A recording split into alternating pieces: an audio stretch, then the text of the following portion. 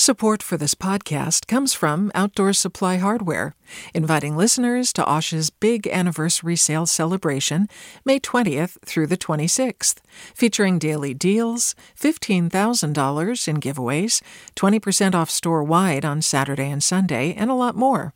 Learn more at osh.com. Hey, it's Avery Trufelman, host of Articles of Interest, and I've got to say, I've been a fan of KQED ever since I was a little kid, and I would come out to San Francisco to visit my grandma. It was just what we'd always turn on every time we got in the car, every time we were making dinner and turning on the radio. It was always KQED.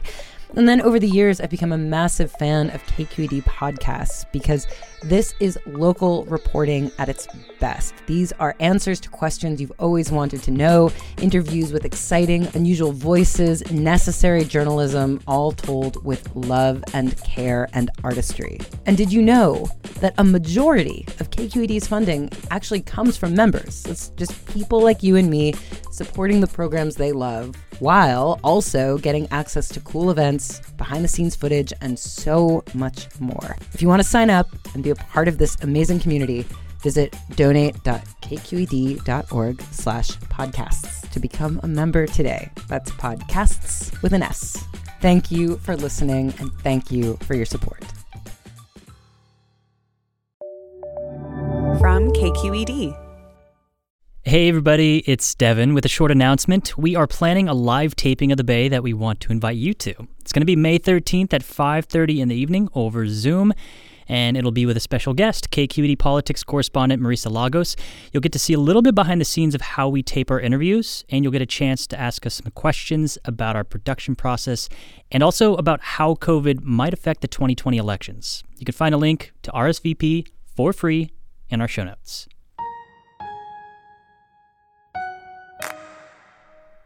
So on The Bay, we've been talking about how the pandemic is reshaping the Bay Area's future. And we're going to make these types of episodes a more regular part of our show because this pandemic has shown us just how fragile our society's been. And one place where people's lives have been hit really hard is restaurants. Restaurants were hard to operate even before COVID, and now there have been mass layoffs, businesses have closed, and the road back to dining in is unclear. Until there is a definitive end to this, people are going to be really skittish. They're going to be scared of eating in restaurants and dining rooms or next to other people who they can't trust.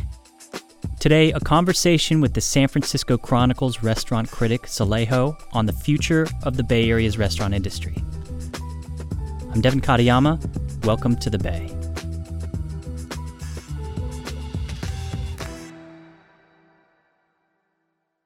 Do you love learning about the San Francisco Bay Area, its history, its people, its unique blend of cultures? Then you should check out the Bay Curious book.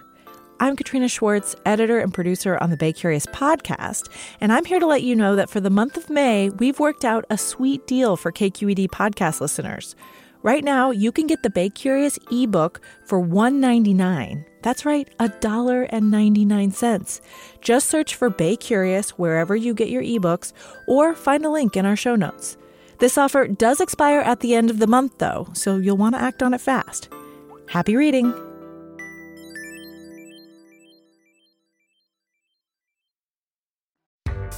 Hi there, I'm Randa Abdelfattah from Throughline. If you're listening to this podcast, you know that KQED produces exceptional storytelling that keeps you informed, inspired, and entertained. Their podcasts cover issues from your neighborhood to the entire country and everything in between. Support this work today. You can help us continue to bring quality podcasts to your ears. Just head to donate.kqed.org/podcast.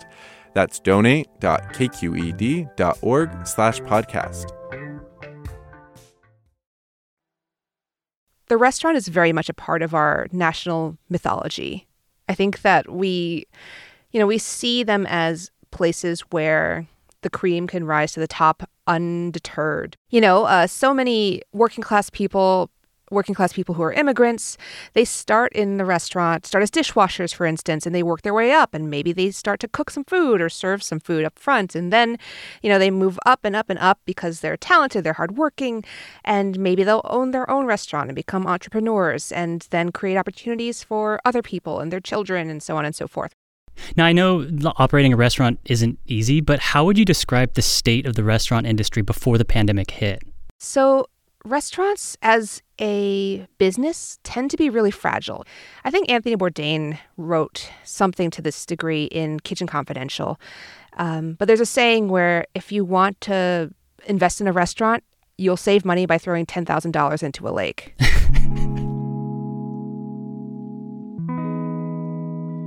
They've always been really fragile operations. Their profit margins are so slim.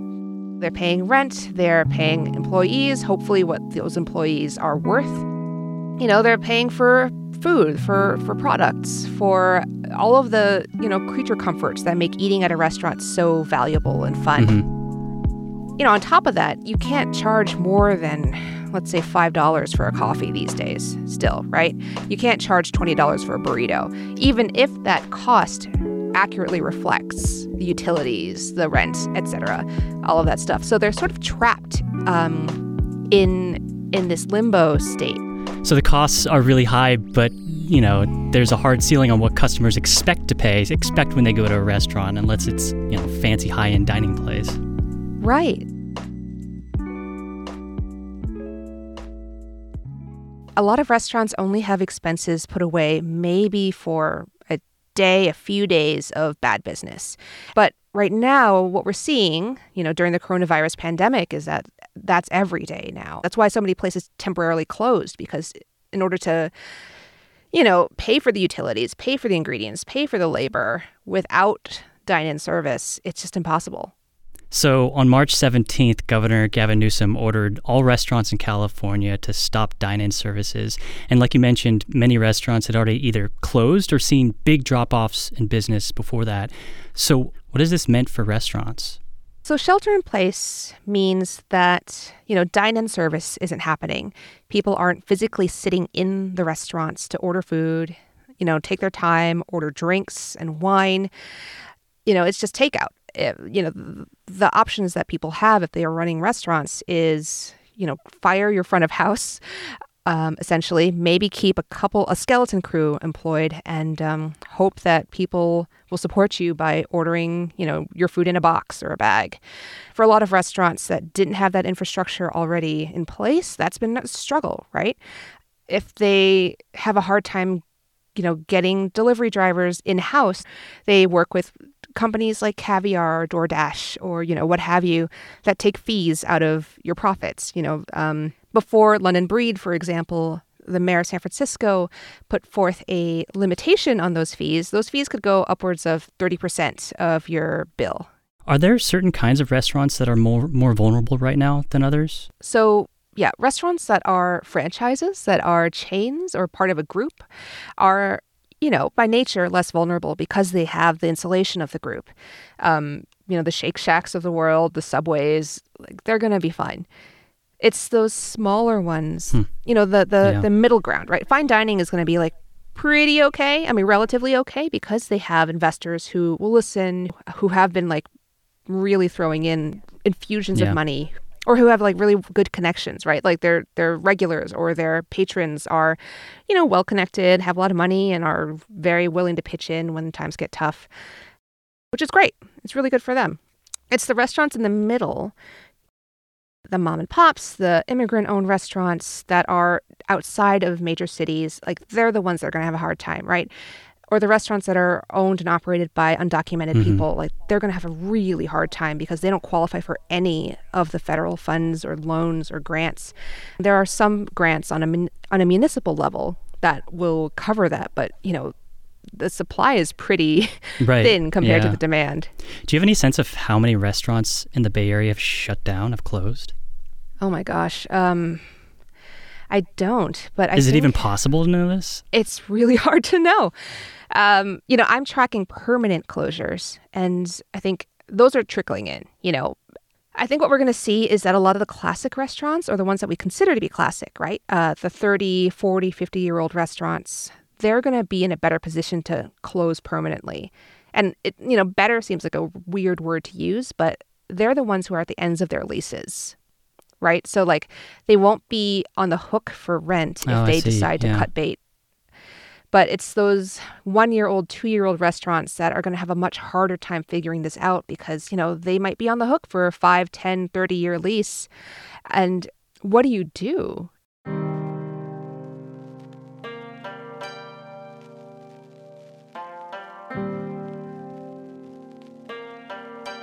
We've been talking about restaurants and restaurant owners, but I mean, the restaurant industry employs so many people. And I have friends who work in the restaurant industry, and they're saying where they work, everybody's been laid off, and there are very few openings right now. So just like the economic impact, not just of the restaurants themselves and people who own them, but the ripple effects of everybody who works in restaurants is just so immense.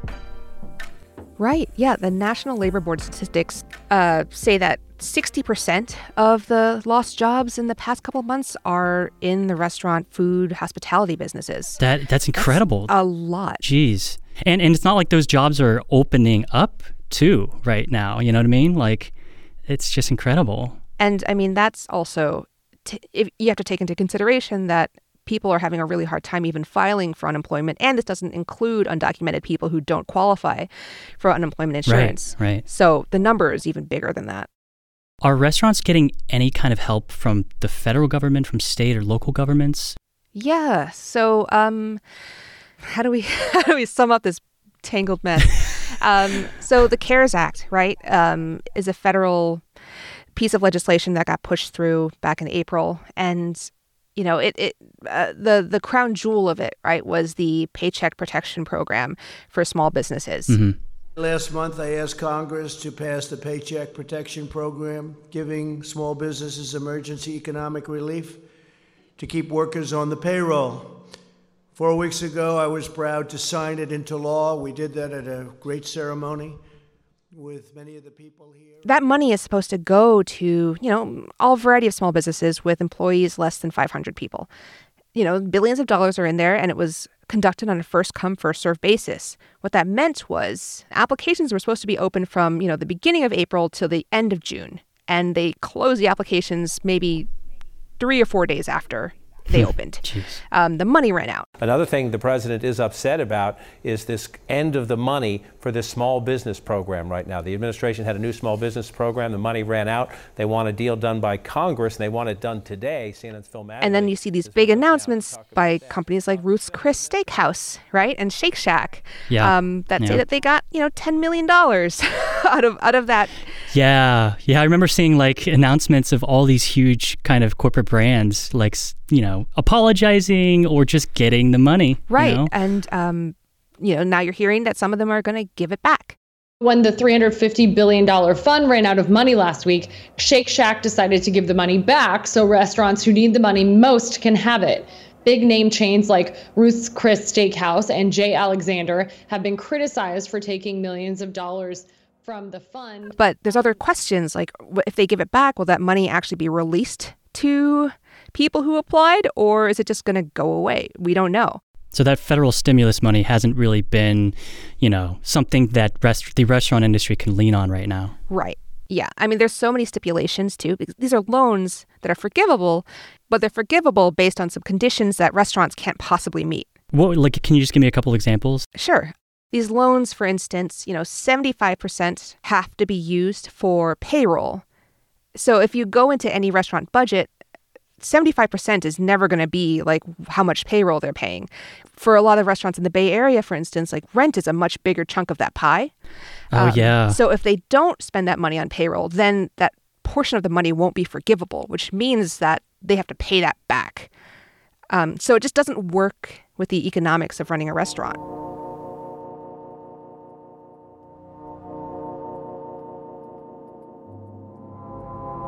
So how do you see dine-in services coming back in the future? I think this is really contingent on a lot of external factors. Will there be a vaccine? When will there be a vaccine? When will people get the protective gear that they need, right? How are we possibly going to actually, materially and like really meaningfully end the impact of COVID-19?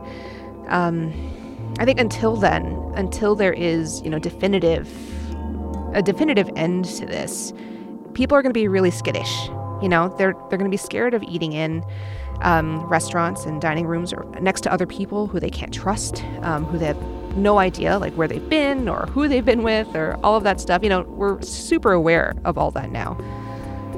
And I think that for the foreseeable future, at least, you know, into next year, takeout and delivery are going to be a huge part of the way people experience restaurants. Restaurants that can bring in like private parties, you know, and in San Francisco, that's a really important part of the economy too, is private parties, right? Corporate parties, that sort of thing, where everyone knows each other, everyone, you know, can trust each other.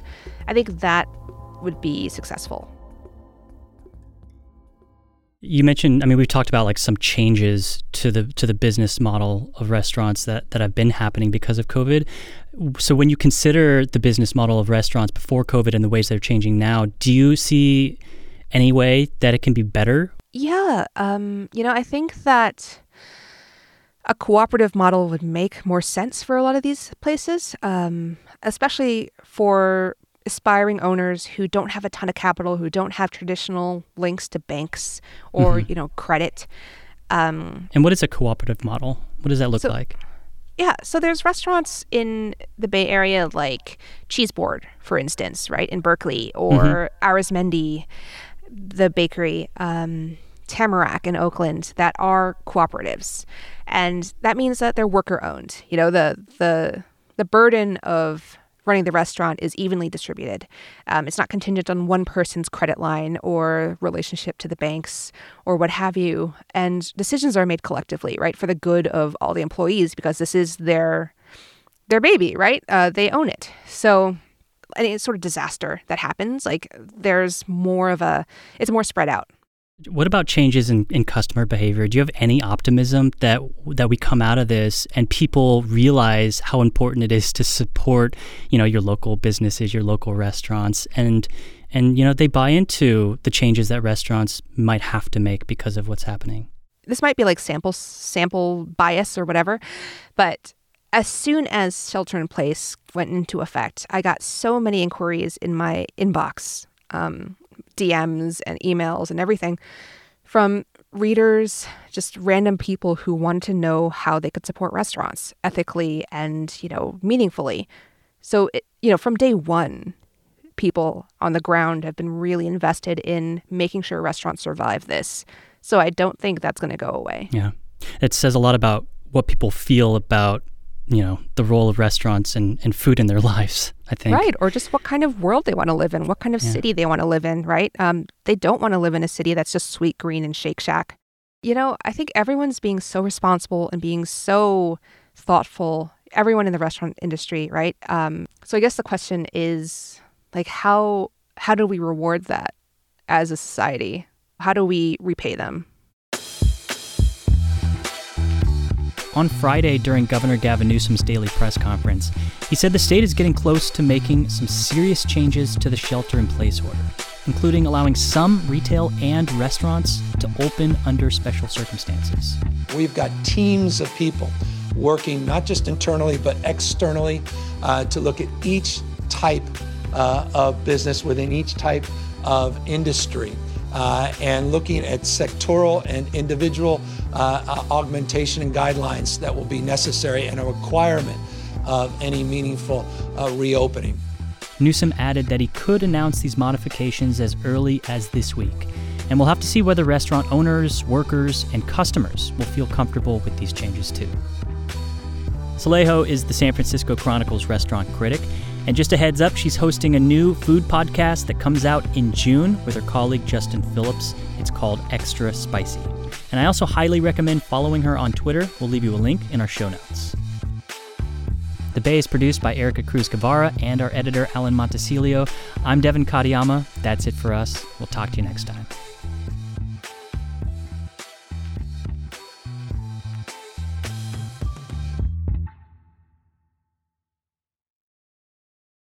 Hi, I'm Sasha Khokha, host of the California Report magazine.